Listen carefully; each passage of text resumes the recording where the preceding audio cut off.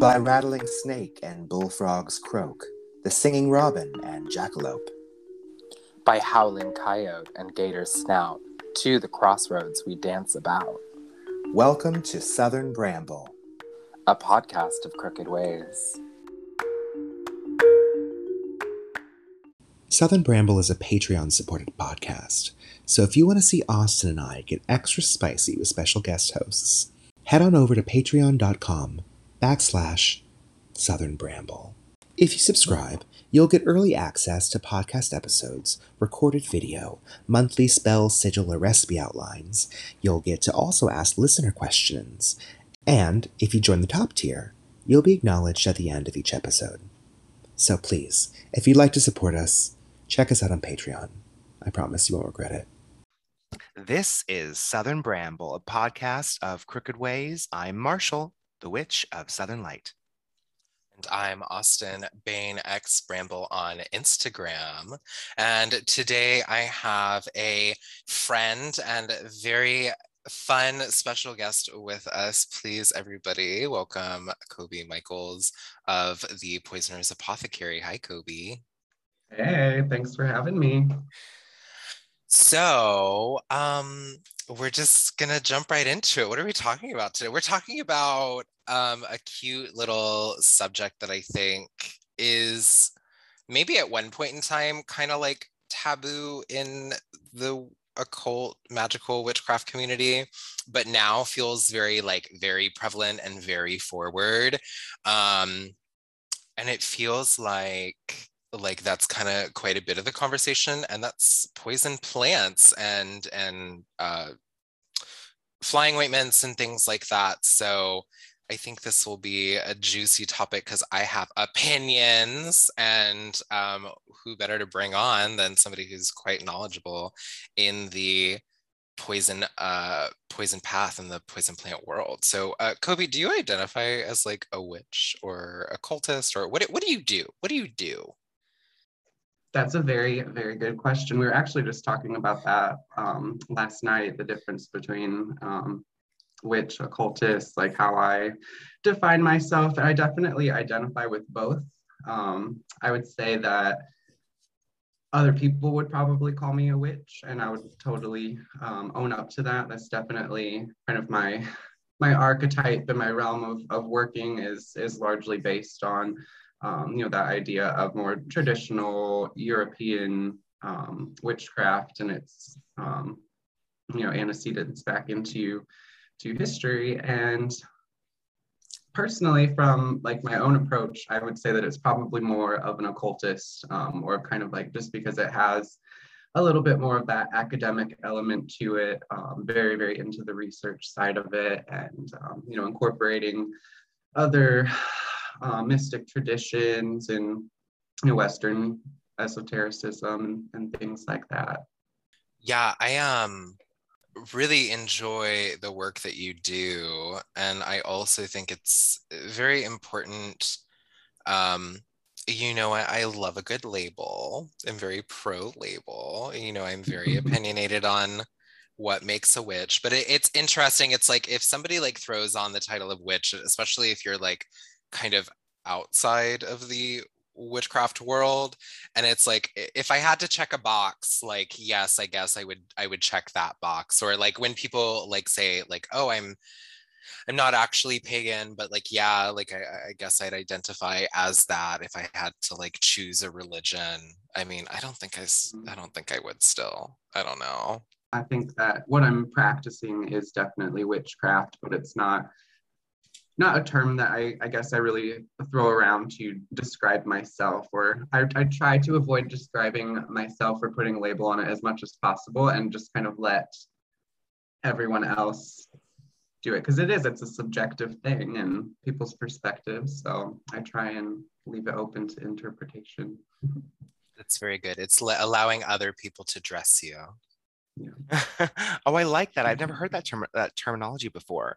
Allowing for labeling. Oh, thank you. I just pulled it out of my ass. I like that. I think a lot of folk practitioners, because I know people who like are secretly witches, and they're in the magical community, so they like they're about it, they're about that life, but they literally will be like, oh, I don't call myself that, even though they really are like where they're like Sini at the Sabbath girl, not actually, but like for metaphorically speaking, it's like I know, I see you, and I know the kind of stuff that you do, some of it, and I know it's coming from a place of like the devil's flame, but like they're like, oh yeah, I don't call myself that. I'll just call myself a folk magician to like the wider general public, and I'll like never admit to actually what I do. And I actually really admire and respect that, especially because of the history of the word. Because it's an uncomfy word. Well, isn't that the most witchiest thing, though? I do like a little bit of uncomfiness. So Kobe, as a plant occultist, as an occultist, when did you firstly even get into this in general, this big wide world of whatever it is that we do? And also, how did you get on to the poison path? Well, so I've been practicing witchcraft since I was about 12 or 13. I got my very, very first ever little book of spells. I was actually visiting my dad up at his lake cottage because my parents were divorced. And so there were certain things that I could get away with there that I wouldn't be able to get away with my mom. And that was one of those things, and found this little booklet at a grocery store and had all these love spells and things in it.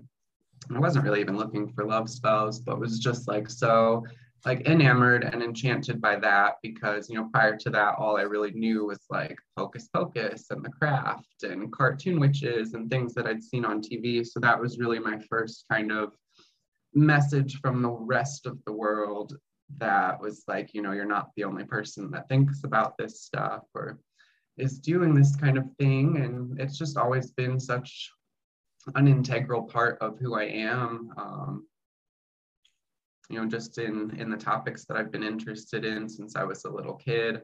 They have all kind of fed into to my witchcraft. So we're going on probably about 20 years of seriously like reading, researching, studying. I spent a big chunk of my like early teenage years down in the basement on the computer, looking at porn and witchcraft information. So.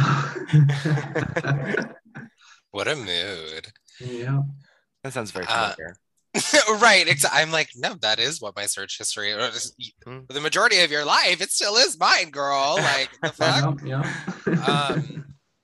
No, I think it's very that. I was actually just talking to somebody yesterday, and I was talking about relationships actually, and I was telling them, I was like, for a long time I was like, I don't think I would want to date another magical practitioner, but now my perspective has completely changed, and I'm like, I think being a magical practitioner of some kind, and of course we would have to like operate within the same wheelhouse, like you'd probably have to like have your own tradition and like a very based tradition in fact and history and folklore and things like that, and I would have mine, but like it's such an integral part of who I am that to have to consistently explain or like to be in an environment where somebody who like doesn't get it,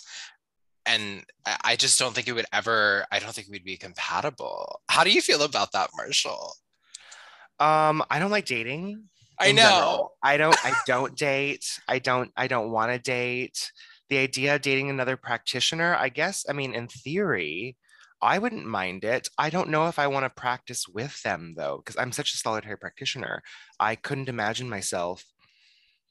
I don't have to imagine myself. I have cast with other people before, and I was very uncomfortable. I felt like I wasn't getting deep into my own trance states. I was too very aware of their existence, and because he wanted to do it a little bit differently than how I was wanting to do it, it was kind of like, okay, well, why don't you do yours and I'll do mine, And that sounds better. I know you don't like dating. That's why I asked. Yeah, I know. I really don't like dating at all. I don't like dating either. Another topic for another time. Right, I know, right. Mm. So Kobe, you've kind of like brought a lot of the information, I think, because you have the Poisoners Apothecary shop, you do classes and workshops. You're very knowledgeable about what you do, and I know it's not all just poison plant magic and entheogenic experiences, and it's so much broader than that, because you and I have had conversations. But what is sort of the research and what drives you to continue to push along on the poison path? Like, I know it's such an integral part of your practice, so like tell me all about it. Oh gosh. Well, I don't know what drives me sometimes. Sometimes I feel like it's a combination of anxiety and a coping mechanism and just this weird like internal fire that I have going all of the time. So it's almost like it's sort of an obsession that I've managed to turn into, something that I can do as a living and to share with other people. But it's definitely one of those things that I've just been so obsessed with that I just dove into it really, really deeply. But so the question was just how did I find them? How did I start with the poison plants?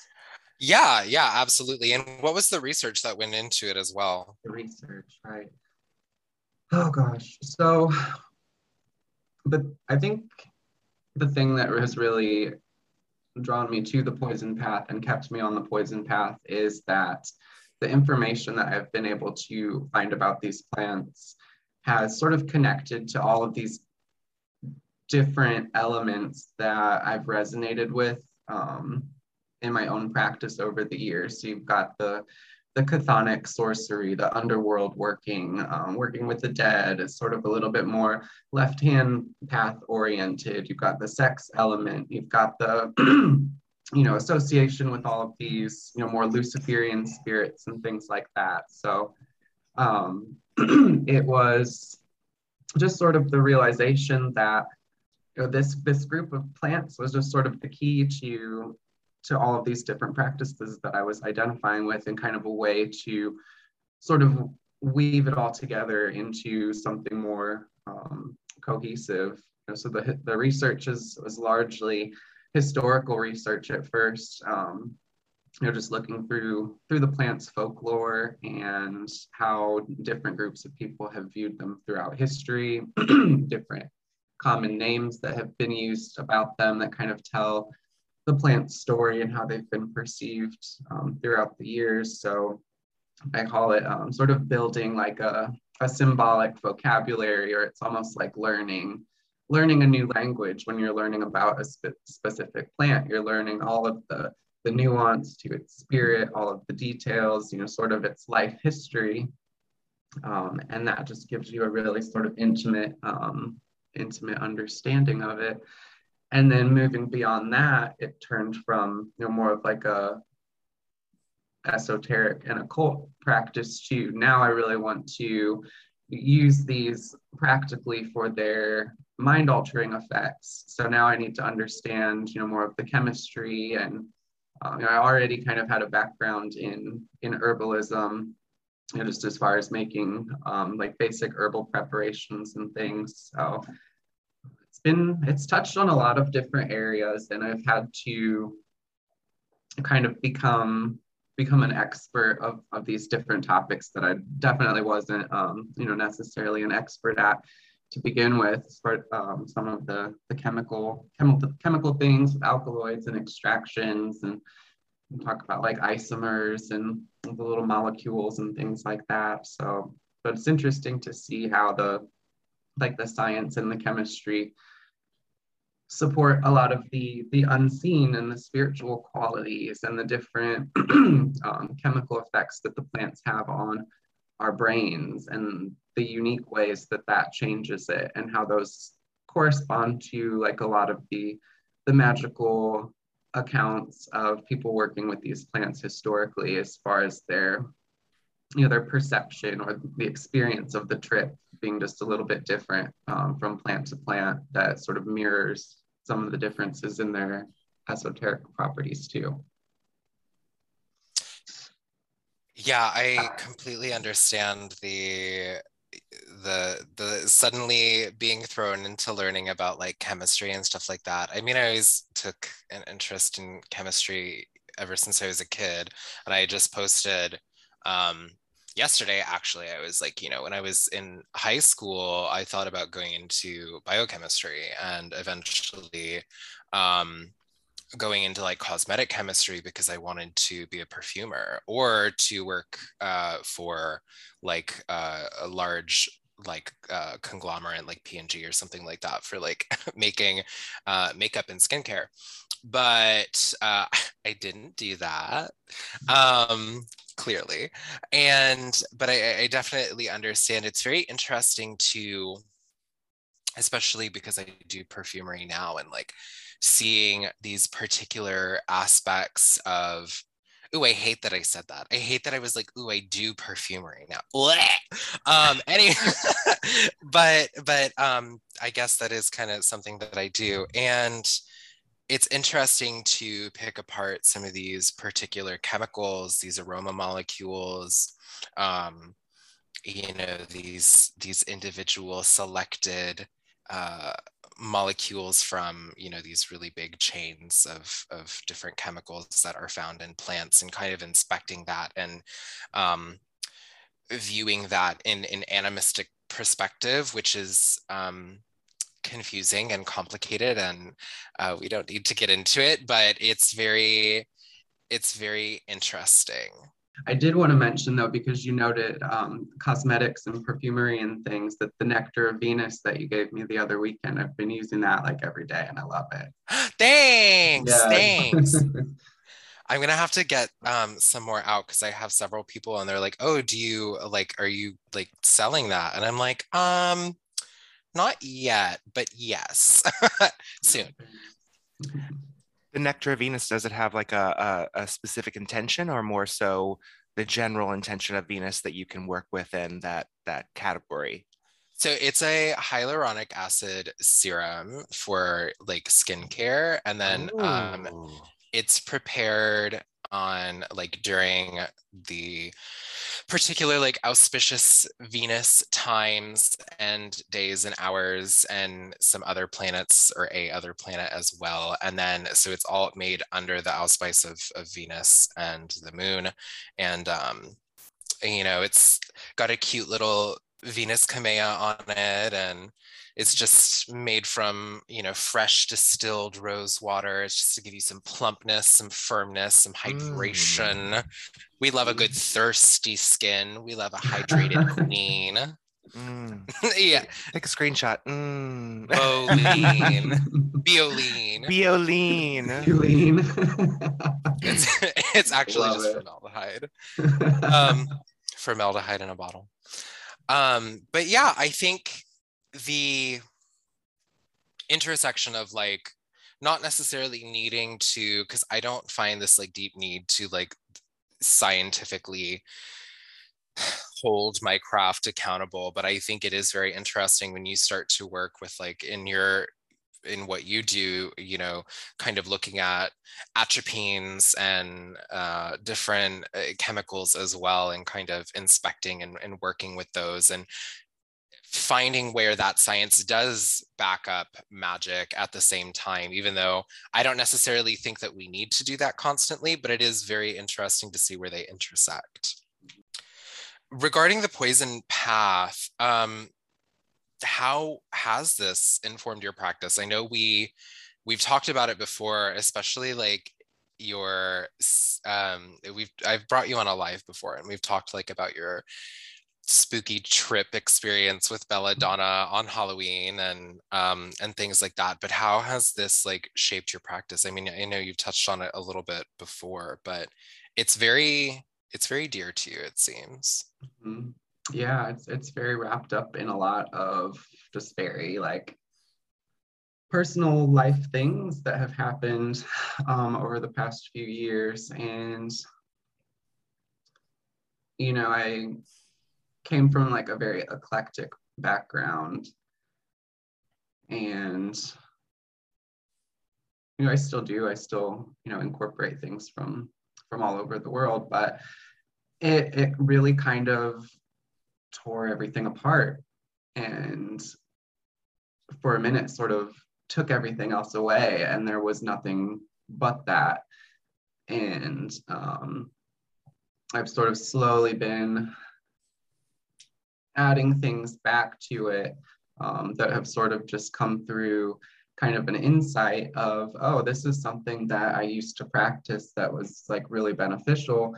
This is how I can kind of morph it a little bit and combine it with what I'm doing now, and then make something totally new out of it, and now be able to show that to other people. You know, so it was 4 years ago. It was the last time that I moved down to Florida, and I'd only been really like blogging and stuff for a couple of years. I wasn't super you know, public with the poison plant stuff or anything like that yet, but that was definitely the direction that it was heading. And it was kind of through that experience of moving to Florida, and I think the Belladonna ritual kind of got everything started. And it was during the middle of my Saturn return, and that entire situation fell apart. And then I remember coming back, and I think that coming back in the dead of winter after living in Florida for just a few months, and that whole disappointment or whatever was just terrible. But that's really when I was kind of like at a very low point, and I just sort of reached out to those powers, those spirits that, you know, I've always felt with me, and was just like, okay, like either we're gonna do this or or not, so let's do it. And that was kind of the catalyst that really like got everything moving, that eventually led into this direction.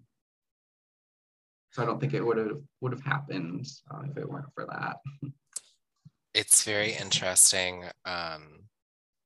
There are like times I feel like in a person's craft where spirit, singular, spirits, plural, like push you into this setting. It's very like, no, this is what you're going to be doing for like, you know, anywhere from the next like week to the next 6 months, the next 10 years, it doesn't matter.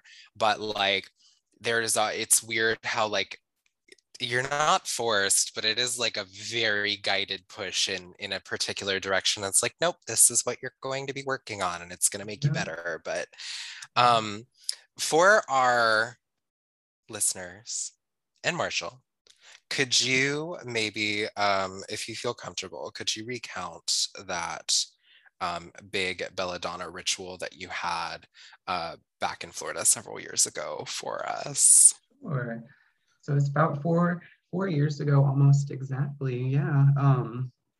I was just doing a basic little Samhain night at home, and we did pumpkins, and it was all very very G-rated and very great pumpkin Charlie Brown. Yeah, it was nice. And then the impulse struck me as like, I'm going to consume some nightshades, and I made a tea out of some belladonna leaves, and I drank the tea, and I shared it with my husband at the time, and just kind of went about our night.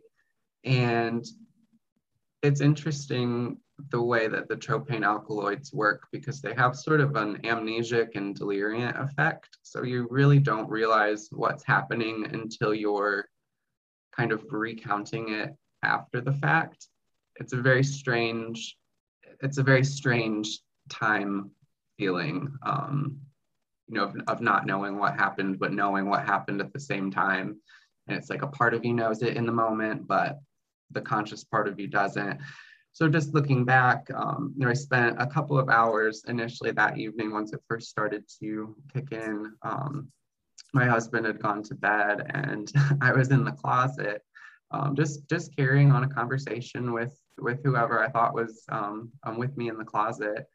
And I think things maybe started to plateau a little bit. And then at that point, I decided to smoke a little bit of henbane, which is going to have similar properties and, typically used as an incense in necromancy and working with the dead and things like that. And I think that kind of really got things going again. And it was really a night of lots of shadow figures. I remember being outside and walking around the apartment complex, and almost every tree that I would walk by, there would be a dark shadow figure that would be like looking around the side of the tree. And as soon as I would look to see if anyone was there, it would be gone. And this went on, throughout the entire night and into the next morning. And I remember passing a couple of people that were like walking their dog or something like that. And it was still kind of dark out. And I just remember the faces of those people just went very dark, very demonic, which is going to be characteristic of working with nightshades as well. Typically the visuals that you're having are generally fairly dark, fairly sinister. And it also kind of gives you just sort of an ominous sense about things. So they're definitely not the feel good, love everybody, psychedelics, let's all sit in a circle and sing. They do have that very dark component to it. And I think beyond just the visuals that I had, I think like the internal changes that it kind of initiated, just in the change in my overall energy. It was almost like I was creating sort of a spirit pact with these plants without necessarily intentionally knowing it or doing it. But it was after that when, it was essentially, this is all you're going to do and all you're going to focus on, because I'm going to make it so unpleasant for you to do anything else that you're just going to have to work with these plants and talk about these plants, and that's going to be your job now. So it was a very intense experience. And I remember the next day, I just needed to get to the beach and I needed to get to the water. I just felt like this intense need to like replenish my energy, like almost feeling like I had died, and just to like get that dark feeling off, just needing to like be out in the sun and be near like the moving water and the moving energy. So it's very, very intense, very interesting, but very intense. I feel like that is such a character trait of Belladonna. Like I feel I don't know if you can speak on it, but I feel like a lot of the times especially when I speak about Belladonna, I think I've even mentioned it on here, like, she'll kind of kick your ass a little bit. She's very beautiful, very gracious, and at the same time, I find it very interesting, and I don't want to like ringlead your experience, because your experience is your own, but it feels very like in that moment, and she's like, oh, you thought you were just gonna like have a nice time? She's like, oh baby, we're pacted now. I'm in you. I am in you, honey. Like, this is all it's going to be about. Let me lead the way for you. Welcome.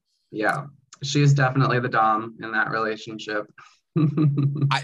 Belladonna gives me very like femdom energy. Like, she's got like the most sexy patent leather stilettos that like lace up to the groin, and she's wearing like a nice like bustier. It's really hot.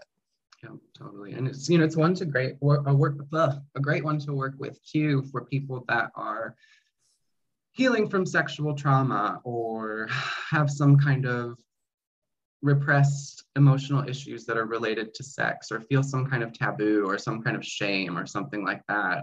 Working with this plant spirit just helps to break through all of those modes of thinking. So you can kind of apply it in different ways like that too. But I do want to say that they are very dangerous.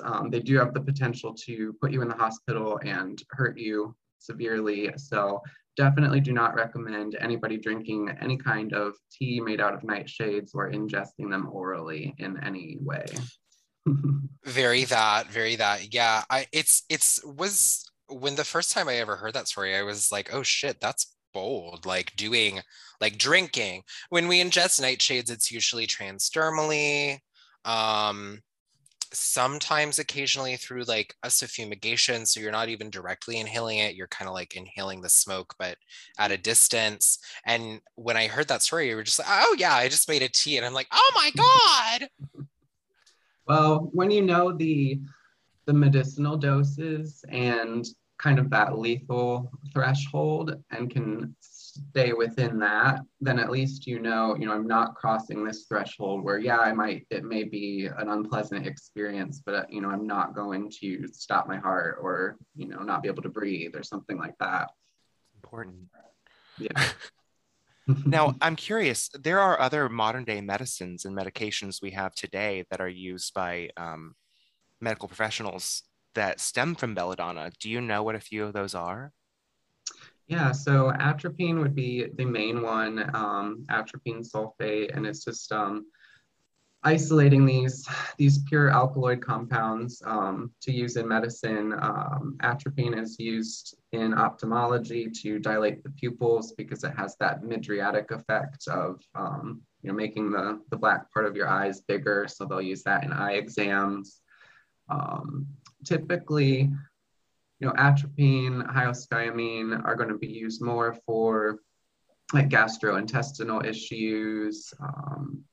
They kind of stop like the bodily secretions and paralyze some of the smooth muscle tissue that controls like involuntary movement. So people with different GI issues will often get prescribed atropine to kind of help with that, or it's like anti-diarrhea medication.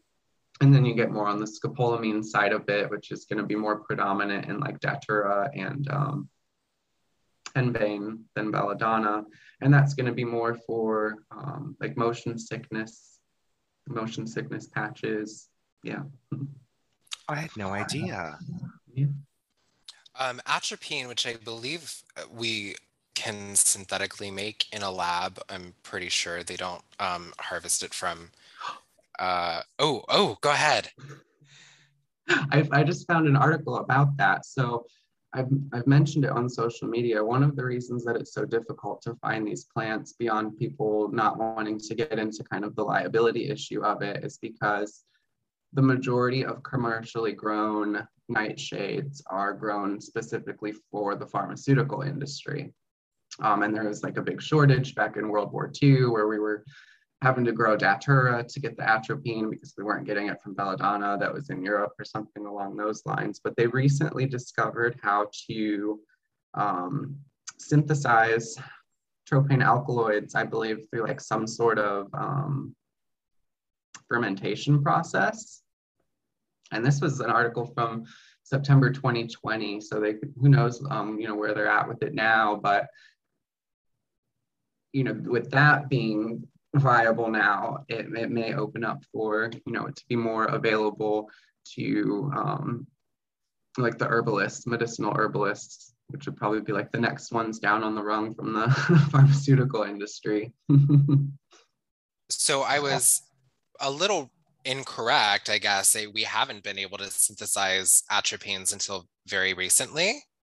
Synthesize it, right. We've been able to isolate it since 1831, but we haven't been able to create it synthetically until recently.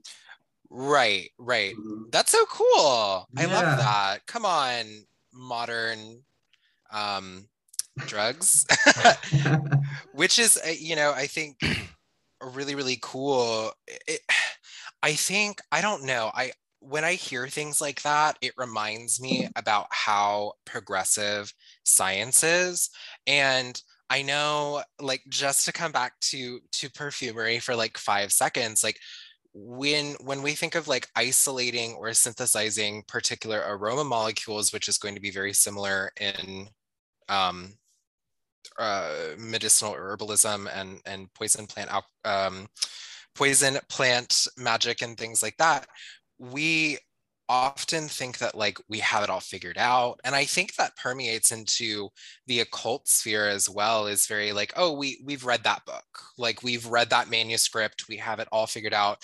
And then it's so interesting to hear things like 2020, we just discovered how to synthesize tropane alkaloids, or you know, we find you know, little manuscripts that have been lost in libraries or things like that, or courthouses or something like that. We find those every once in a while. And it's like, oh, this is like a piece of information that nobody's translated. And it's a witch story or something like that. Or even to bring it back to perfumery, like we're still discovering aroma molecules and chemicals that are in jasmine. Like we haven't figured out what makes jasmine smell like, I mean, we know for the majority what makes jasmine smell like jasmine, but we're still finding these like new chemicals that are like in jasmine, absolute and essential oil. And it's just really cool to hear that it doesn't stop progressing just because we think that we figured it out. And it's constant. It's a constant evolvement and evolution and change. And I think that's really cool and beautiful.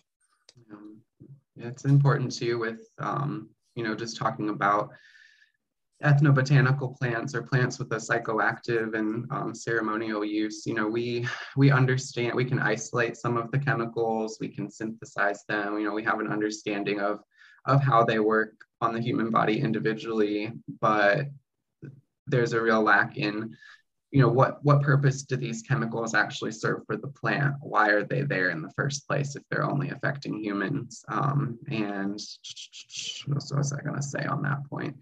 Just how not only the alkaloids, but terpenes and flavonoids and essential oils and all of these different components are really acting in synergy. So while it's important to kind of understand things about pure alkaloids and chemistry and that, it's really, you know, a synergy of all of these things working together. And that's most important to like the magical ceremonial aspect of it.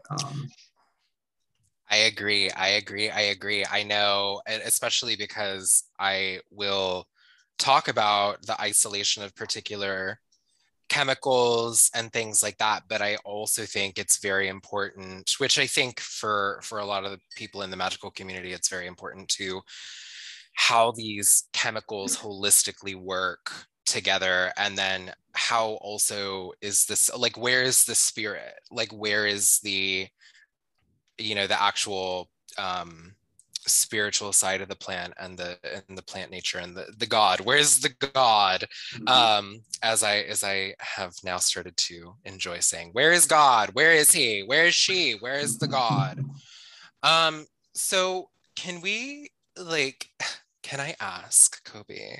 I want to like dispel some of the myths about poison plants and the poison path. So the first one that I have to ask, is it all about getting fucked up? Is that what we're here for a cute little trip? Definitely not. While that is often part of the daily routine, it's not the goal of what we're trying to do. And that's important to understand too with entheogenic experiences, that they are on a very broad spectrum, and there's all different ways that you can alter consciousness to benefit you in a ritual capacity, or to help your train of mind, or help your focus, or help your ability to, you know, sense and move energy. They affect you in all of these different ways. So it's not necessarily seeking a high or a trip or this intense like hallucinogenic experience every time. You know, with entheogens and ceremonial herbs, while those are important experiences and very cathartic experiences to have those more intense trips, it's not something that you're going to be doing on a regular basis. It is a rite of passage. It's, you know, most people only get married once or twice or 3 times in a lifetime. You know, you're not doing it every weekend. These are meant to be very transformative type experiences when you're working with them that intensely. You know, so it's not something that you're doing, like I said, on the full moon. It's a rite of passage. It's kind of a opening the gateway to the next stage or to something different, but it's not the it's not that you have to do it every single time to get there once you've gotten there, because you're building that. It's becoming, part of your psyche, part of your spiritual practice, part of your, just sort of internal understanding of cosmology and things like that. Well, I don't know about y'all, but I shove a Datura tincture soaked tampon up my ass every weekend. So there's that. Mhm. That would be terrible. That does actually sound quite terrible. That And would be dry. so terrible. Very dry. Very dry. Very Dry.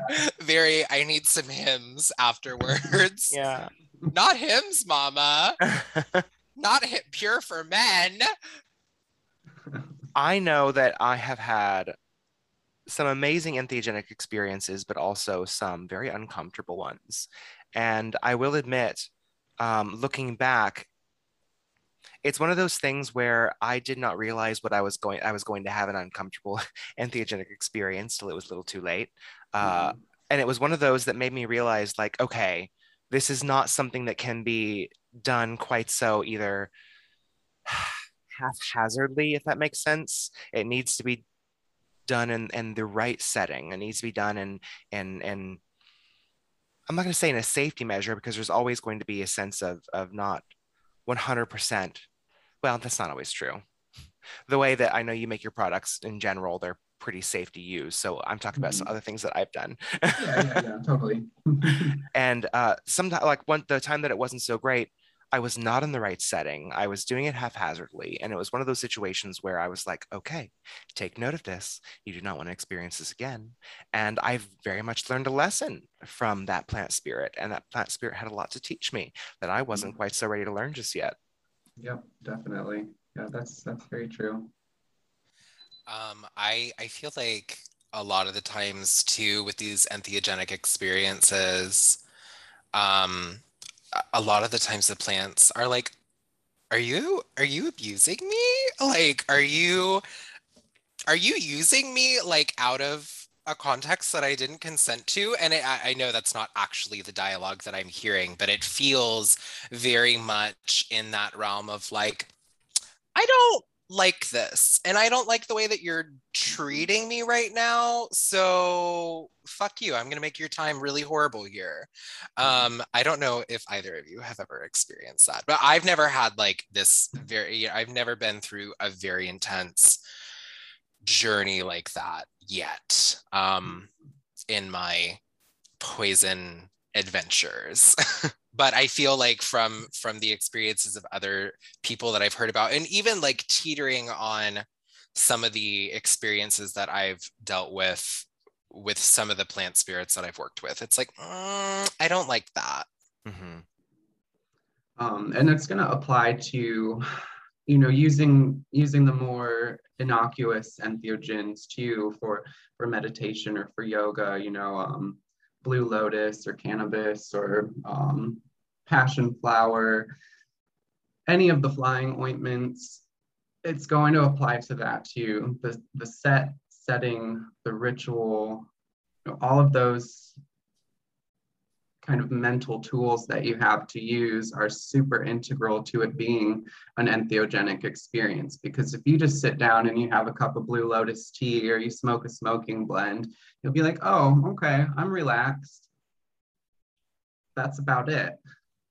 If you're kind of treating it in the same way where, yeah, it's just blue lotus, it's not a super intense entheogen, but if you're leaving sort of that ritual component out, that component that is sort of attuning your subconscious to a more, sacred mindset or intention for what you're doing, that's when you're going to have more noticeable experiences, more profound experiences using things like flying ointments or smoking blends or flower essences. A lot of these are vibrational remedies. A lot of these are working on, phytonosis and the genius of the plant and things like that too. So we can't forget the magical component, because that's the whole reason that we're using them.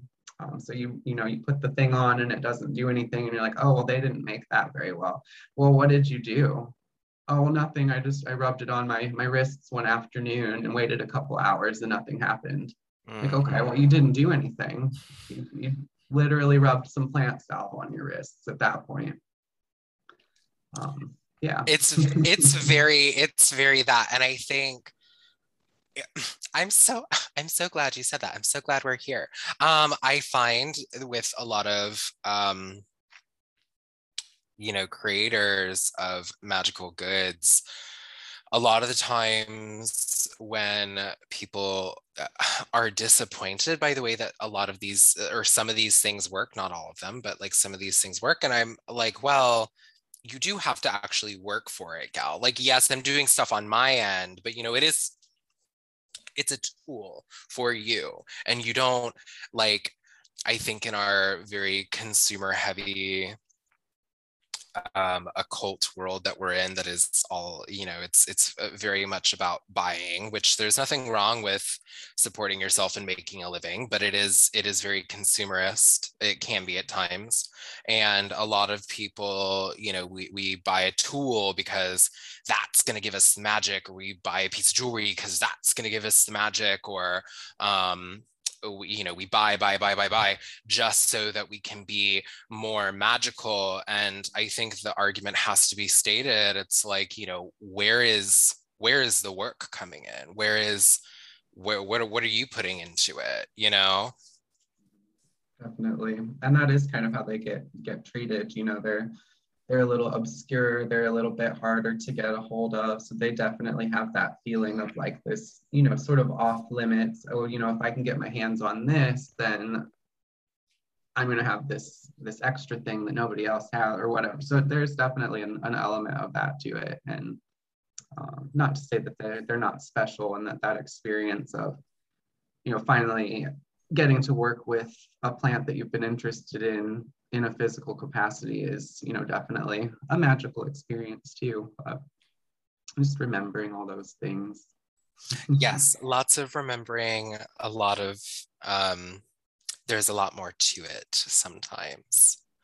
Another myth that I wanted to see if you could dispel and or disclose more information on, is it like, so we know for several years until probably very recently, especially in like, I think mostly the early 2000s, the 90s, those books, especially like Scott Cunningham and things like that. It was very much like, never touch any of these plants. These plants are so bad. They're so like, touching them will kill you. And while there are like very toxic plants that can give you phytotoxic burns, or I'm sorry, phototoxic burns, like water hemlock or monk's hood, I think can be very toxic, and foxglove and things like that. How dangerous are these plants? Like, should we be engaging with them? And not just like the really toxic ones like wolfsbane, but like also belladonna and datura and things like that. Are they okay? They're okay. We've been using these plants medicinally for hundreds and hundreds of years, and people have been consuming them in all sorts of ways, up until really just the past 200 years or so that it's kind of fallen out. So looking back on that, and looking back on the fact that there's still traditional societies that are working with a lot of these plants and smoking them and ingesting them in different ways and surviving. So we've got all of this history and all of this tradition saying that, people are using these plants in these ways. But then we've also got these modern practitioners that are saying, stay away from poisonous plants. Poison means poison. Poison is deadly. You're going to kill yourself, blah, blah, blah. They are definitely potent. And there are certain plants, like you mentioned, hemlock, wolfsbane, hellebore, ones like that just are extremely toxic. And those are the ones that you really do want to be careful with. But, there has been sort of a lot of extra fear and misinformation around them. And we have to remember too, like in the 90s and early 2000s, when paganism was really kind of making just sort of that comeback, there was a lot of sort of whitewashing of everything and trying to make things more palatable and more marketable to this sort of new age audience that a lot of the traditional practices and folk practices, or things that were maybe too closely identified with the devil, or something that made, you know, witchcraft look a little bit too spooky, a lot of those things were sort of just left, you know, in the back room to gather dust while you know, we're writing about all of these other topics. So there's just sort of like a knowledge gap there, and people don't really have anything to base it on. So we're just using what we understand, you know, with our own language and context, that when you hear the word poison, you automatically assume deadly. You know, there's poison ivy, there's food poisoning, sun poisoning. You can be poisoned in all sorts of different ways. Even, you know, going to the bar is, you're getting intoxicated. It's a neurotoxin. So poison does not always ultimately mean death. While they definitely have the potential to put you in the hospital if you're working with them irresponsibly.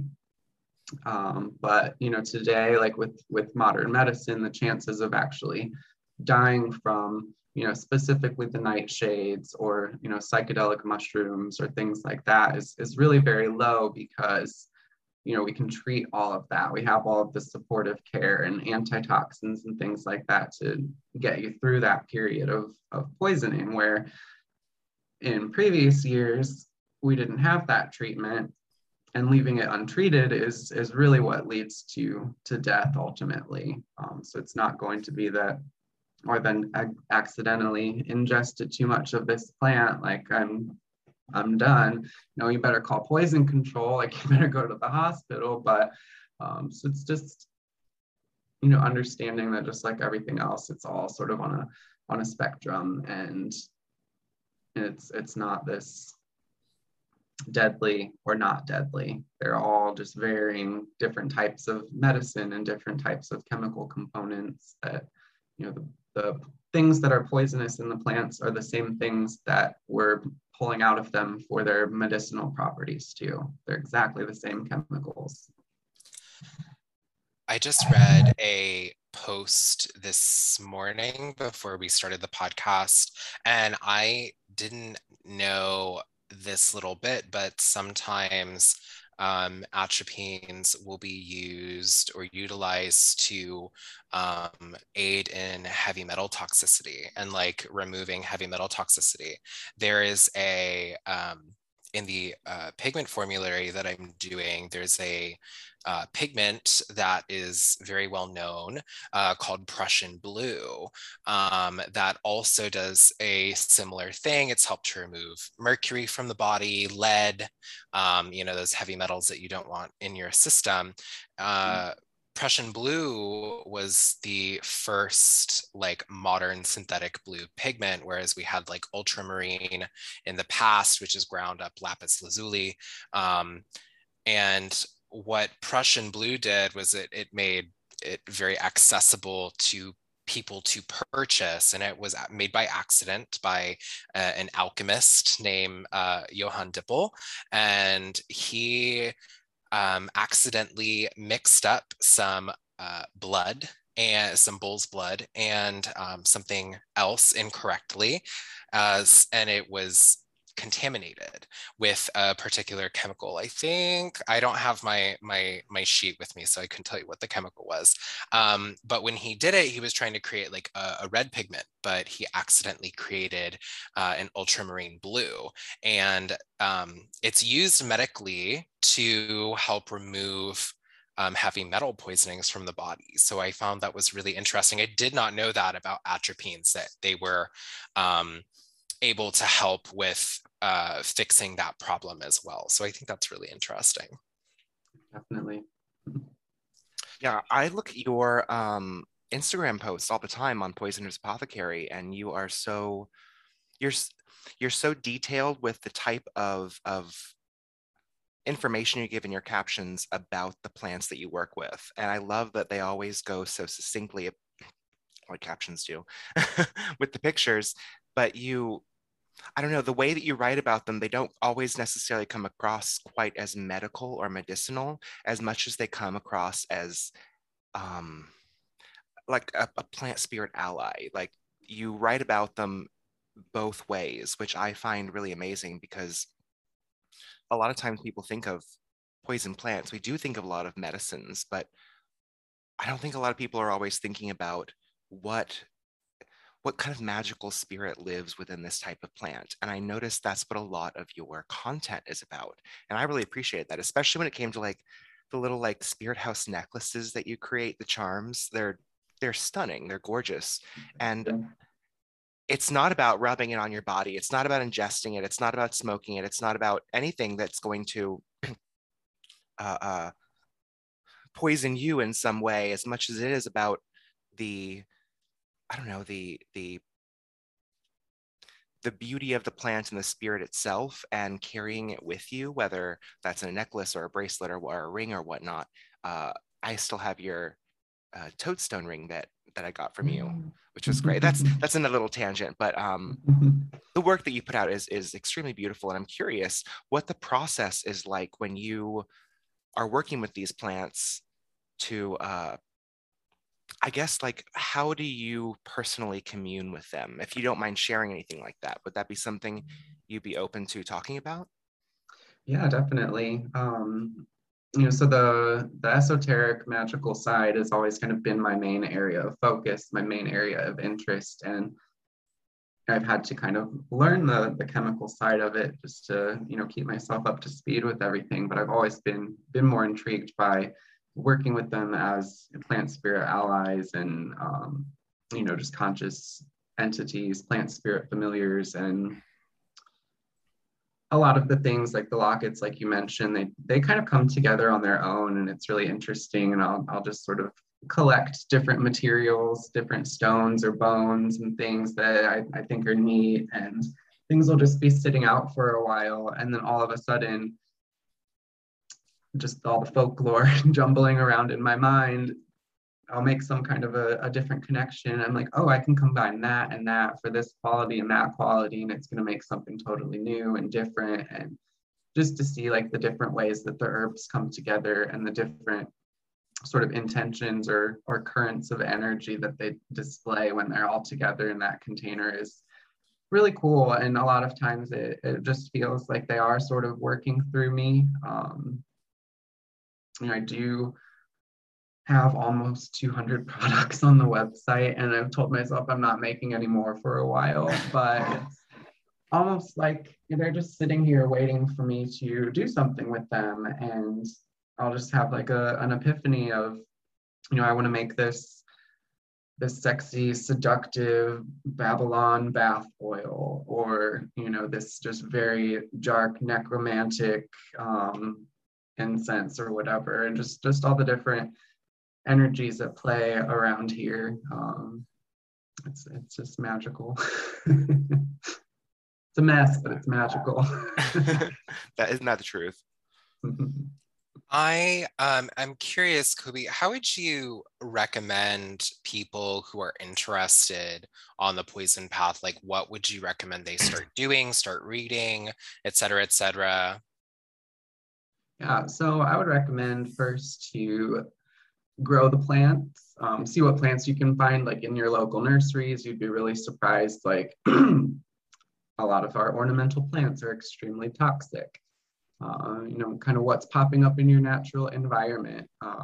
Not everything has to be a European nightshade or mandrake or something like that. We've got pokeweed, we've got woody nightshade, we've got all of these, North American poisonous plants too, that all sort of have a different lesson or different medicine to share with us. So just getting access to them, because you just really can't like stress enough how much you actually learn from a plant just by seeing it on a daily basis and taking care of it and being a part of that relationship with it. It's almost like the growing of the physical plant and tending to it does something with your subconscious when you're reading about it and you're studying with it, that it's almost like that plant is kind of communicating with you. Be like, oh, hey, you need to look over here, or like see how these two things connect. And it just kind of enhances the whole experience to be able to do that. And now that they are more available, people are able to do it. Yeah, I'm currently growing Datura.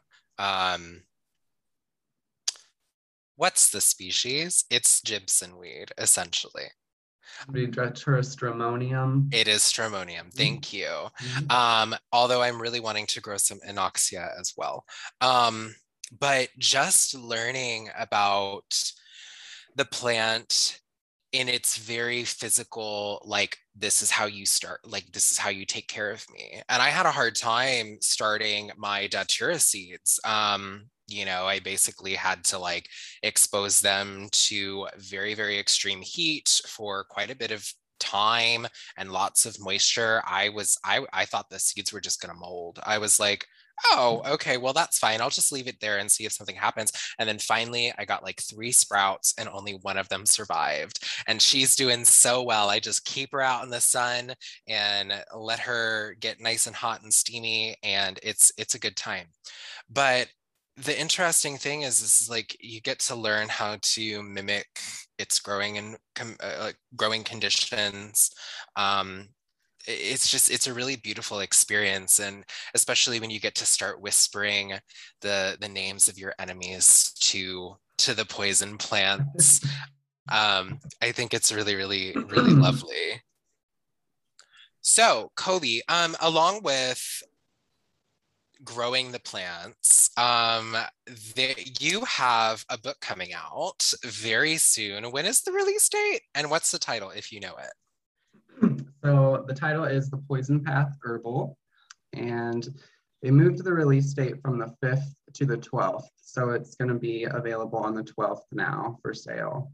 It's on pre-order now, but I believe anybody that pre-orders it should get it by the release date.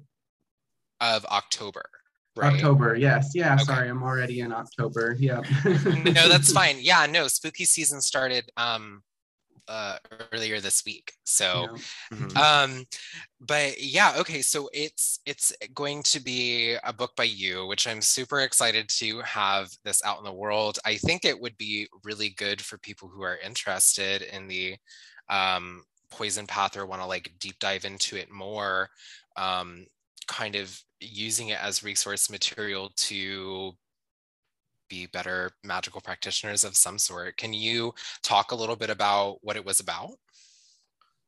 Yeah, it's a book about a lot of things. Kind of some of my own theories and ways of categorizing poisonous plants in particular. I do put a lot of kind of emphasis on the more poisonous ones too, because I think there's just a lot to unpack there in the plants simply for their poisonous nature, kind of leaving the entheogenic side out of it. So just exploring the connection that they have to different currents of witchcraft and different spirits associated with witchcraft. So it is kind of a book of folk witchcraft or traditional witchcraft in a way too, with a little smattering of occultism and Western esoteric tradition and alchemy, all sort of woven together to paint these really, really detailed profiles of each plant, to then translate that into different ways that they can be utilized in spell work and in magical practice. There's formulary, there is growing information for each one, how to start them all from seeds. I did a really extensive bibliography and like further reading list of a bunch of other books on ethnobotany and phytochemistry, because there's not really anything that touches on those topics that's written from the perspective of witchcraft or occultism or anything like that. It's all very academic or anthropological. So then kind of taking that information and filtering it through the lens of a modern witch magical practitioner, and just sort of creating a new language in a way, I guess, for people to use to employ these plants in their practice, because the uses for them are so varied and so many, beyond using them as entheogens. And I really think that the most enriching part of it comes with utilizing them in spell work and and just like Marshall was mentioning earlier about the lockets and wearing them as talismanic charms, or sort of a totem to connect with a particular spirit ally. You know, we wear charms of, you know, like lavender and lemon balm, or, you know, carry patchouli for prosperity, or bay leaves or whatever.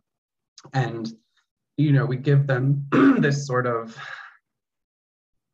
magical energy that is just simply because, you know, bay leaves are used for prosperity. So it has that prosperity, money making magic to it. So we can put it in a little thing and wear it around our neck, and that's going to influence our vibration and focus our intention or whatever. But for some reason, when it comes to entheogens and poisonous plants, as soon as we put them in a piece of jewelry, people start saying, they use the term inert to describe them, as if, you know, we've taken out that chemical element and now they're somehow ineffective. So why, with these plants that are so intimately associated with magic and witchcraft and the spirit realm, why are they not able to like maintain some of that spiritual power when we're using them more sympathetically or more ritually, when we can burn an incense of herbs that we found in the kitchen and give that all of this sort of magical power through its vibration or its unseen properties or whatever. So it's just always like that battle between chemistry and spirituality, and one being better than the other. And it just people think differently when it comes to these types of plants, I think.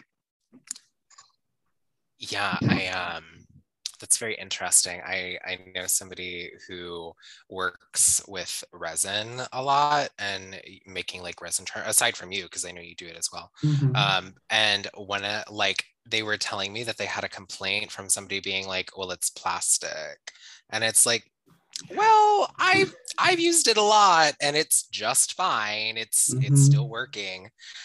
There is this really weird dichotomy I find in the occult community, or the wider magical community spectrum, about like this like preserved holding on to like an idealized, untrue, glamorized version of like what is natural and what is synthetic and what is real and what is not real. I don't like a lot of those words anyways, but yeah, that just a little side tangent. When people that want to go that route too with the resin, you know, you're mixing two liquids together, two separate components, and it's creating this alchemical reaction. You know, when you're working with the resin, like it actually heats up, it gets warm, there's a chemical reaction happening there, going from liquid to solid. So it's very alchemical. So I think it's all a matter of how you look at it. Yes, I think having a magical perspective to damn near just about everything is quite important. Kobe, you also have some workshops coming out as well. One that I really want to take, which is I believe the Flying Ointments course, correct? Yeah, we've got Flying Ointments coming on October 1st. So this is going to be kind of like a revised edition of my Flying Ointment class that I did a couple of years ago. So just kind of like renewing things and adding new research and information. That sounds very exciting. Is that going to kind of like go over like a little bit more formulary? Is it more like a presentation on the anthropological side of things, or is it kind of all of it together? So I always talk about the history. I always talk about the, you know, the magical side of things too, because that's super important to me and just very interesting to me. But it is a formulary focused class. So we'll go through the process of making an herbal salve and, you know, extracting properties from specific plants and how to do that most effectively using different menstruum or different solvents, different oil bases, and how those will affect the end result and give you different qualities. So lots of hands-on stuff. I love that. I want to take I was looking into the class and looking at when it was. When did you say it was again? In October? Yeah, so it'll be live October 1st. It will be recorded, so anybody can watch it, anytime after that too. That's helpful. A lot of people all over the place. It's hard to hit the right time zone for everybody. Right. Yeah. Well, Kobe, thank you so much for joining us today. I think everything is really exciting what you have coming out, and I can't wait to see more. Your book is being released the 12th of October. And what was the title again? The Poison Path Herbal. Sweet. And then where can people find your social media, your website? I know you're on Instagram. I don't know if you're still on TikTok. Nope, banned from TikTok, haven't gotten back on. You were banned? I was banned. Oh Yep. no. For talking about drugs. Oh, that's, that actually doesn't surprise me with the clock app algorithm. That's what we call it now. Yep, it was a combo of drugs, the devil, and fire that got me. Ah. Oh, I forgot you told me. Yes, I forgot Fire. you told me it was the fire. Yeah. Yep. I love that. Wow, what a weird world we live in. It truly is. Yeah, but I'm on Instagram, Poisoners Apothecary. The website is thepoisonersapothecary.com. I'm on a number of different platforms. So if you just Google Poisoners Apothecary, they'll all pop up. Tumblr, Twitter, all those guys. Oh, perfect. I definitely want to go on the pre-order for your book for sure. Is that going to be available on your website or Amazon, or just where books are sold? Yeah, so right now it's available for pre-order on Amazon, and with the publisher Inner Traditions, you could go through like Simon & Schuster too. So it is on pre-order right now, and it comes out on the 12th. I just want to know how many occult imprints Simon & Schuster have. They have a few, don't they? Quite a few, yeah. Park Street, Inner Traditions, Anubis. Maybe I'm making that one up. I don't know why. It's so logo. interesting to me because when I think of Simon & Schuster, I think of like mostly children's books, because I think they publish a lot of children's books. Like they published Boxcar Kids, didn't they? I don't remember, but I know they like published a lot of like children's like or young adult novels. And so every time I hear like everyone's like, oh yeah, you just find it through Simon & Schuster. I'm like, how many occult imprints do they have to their publication house? It's so true. So, all right. Well, thank you so very much, Kobe, for joining us. Do you want to say closing? Yeah. Commercial? You've been listening to Southern Bramble, a podcast of Crooked Ways. I'm Marshall, the Witch of Southern Light. And I'm Austin Bain X Bramble on Instagram. And I'm Kobe, Poisoners Apothecary. Thank you guys so much. Southern Bramble is a Patreon supported podcast, and I would like to thank the top tier of our patrons right now. Mandy Varplus, Aditi Stebbins, Timothy, the Witch of Elfame, Pamela Staryak, Nicolette Galixa, the Lady Ghost, Courtney, Key Archibald, and of course, Anastasia Beaverhazen. Thank you so much for your support.